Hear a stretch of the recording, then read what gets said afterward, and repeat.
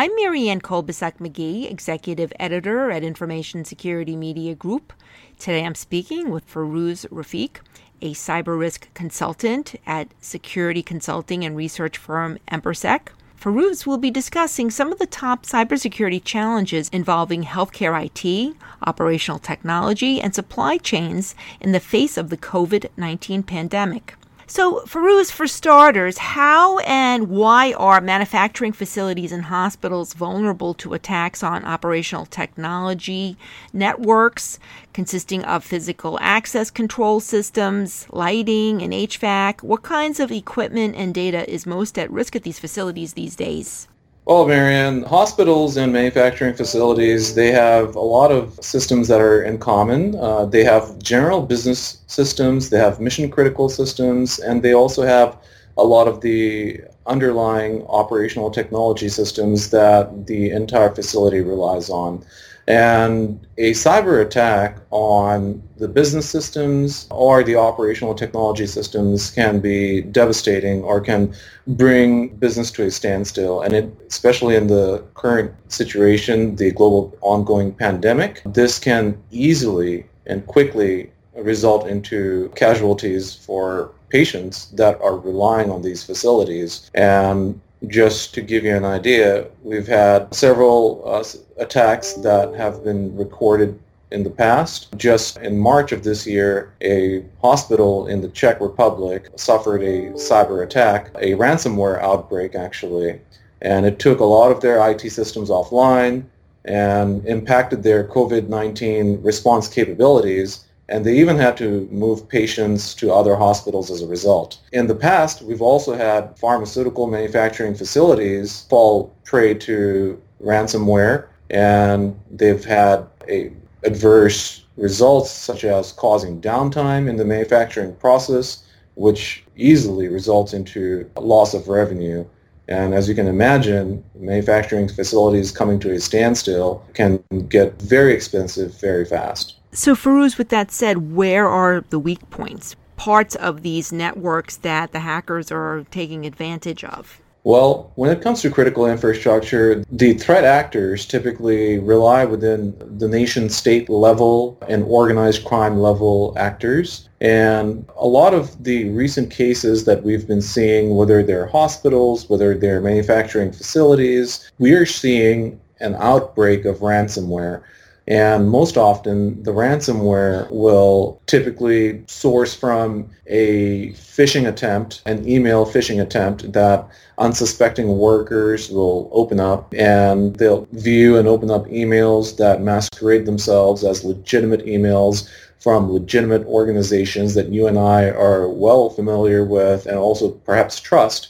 For example, the Red Cross, for example, the CDC or the Health and Human Services. And so these spear phishing emails are accidentally or perhaps unsuspectingly opened up by a lot of the healthcare workers, a lot of the workers at these manufacturing facilities, and they will perhaps download a file or perhaps be redirected to a malicious website. And this has been the primary source of attacks and cyber attacks for at least the last 2 to 3 years. So malware outbreaks would be one of the top sources of cyber attacks recently. So, Ferouz, what about the security of embedded systems in medical equipment and supplies, especially some of these supplies and equipment that are in high demand but in short supply, such as ventilators?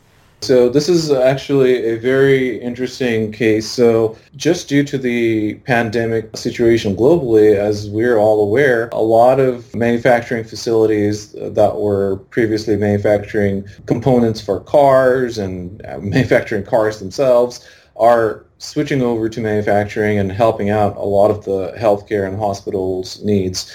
So they're manufacturing a lot of medical devices, and oftentimes a lot of medical devices nowadays are no longer just mechanical machines. They oftentimes will have embedded systems engineered into the system itself. These embedded systems also pose their unique challenges.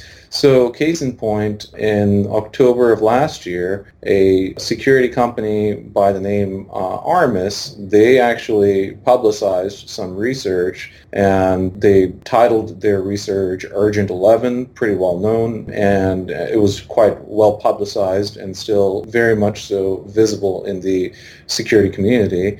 The Urgent 11 vulnerabilities found a lot of vulnerabilities affecting embedded systems and operating systems that actually power the embedded systems themselves. And the byproduct of a lot of the vulnerabilities that were found on a lot of these embedded systems were affecting imaging systems, infusion pumps, anesthesia machines, for example. And the vulnerabilities, the underlying vulnerabilities that were found would allow an attacker remote access, modification of functions, and denial of service on the medical device themselves. There has been some pretty interesting guidance that have been released by NIST for securing wireless infusion pumps that can be found online. But just imagine if a lot of these systems are being rushed to be deployed to hospitals and they rush the manufacturing process themselves. The question that we should be asking is, are they performing the adequate level of security testing that ought to be expected in these devices, since they are, after all, supporting human life themselves? And the answer to that is most likely not. So Ferouz, medical devices, IT systems, patient monitoring systems, they're all connected to the hospital network. What is your advice for bolstering the security of the network and these devices?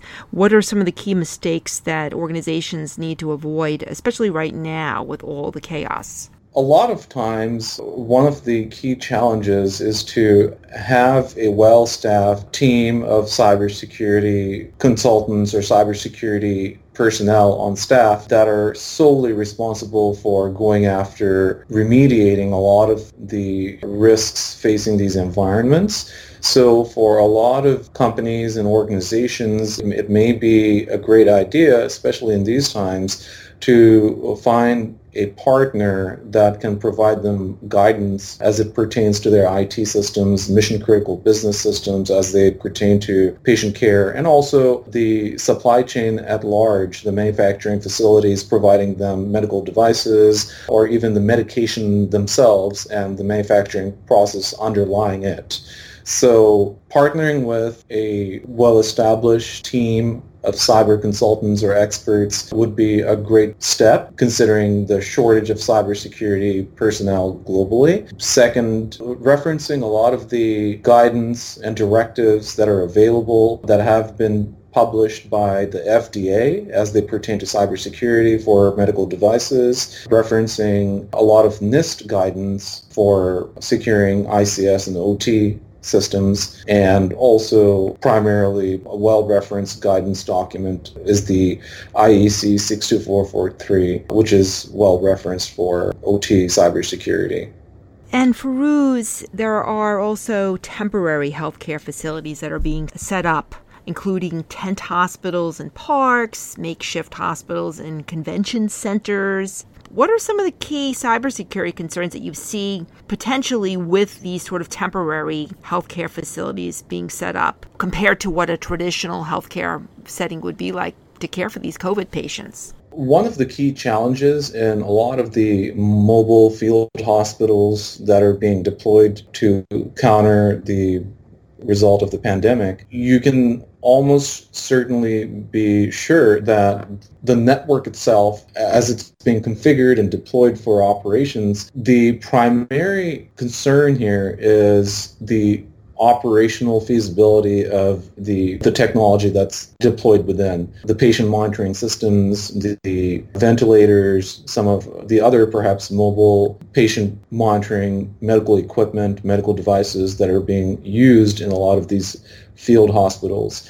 So a lot of times from our past observation, we've seen that a lot of networks, whether they're in these hospital IT networks or the hospital's OT networks, or even the manufacturing facilities, IT and OT networks, a common finding across the board is that the network is not hardened So they will be flat networks that lack segmentation. And so as a result, in these field hospitals, when they're being deployed, they will most certainly carry over those same characteristics that I just mentioned of deploying a flat network and not really ensuring any of the hardening recommendations that we find in some more mature organizations. Thanks, Ferouz. I've been speaking with Ferouz Rafiq. I'm Marianne Kolbasuk-McGee of Information Security Media Group. Thanks for listening.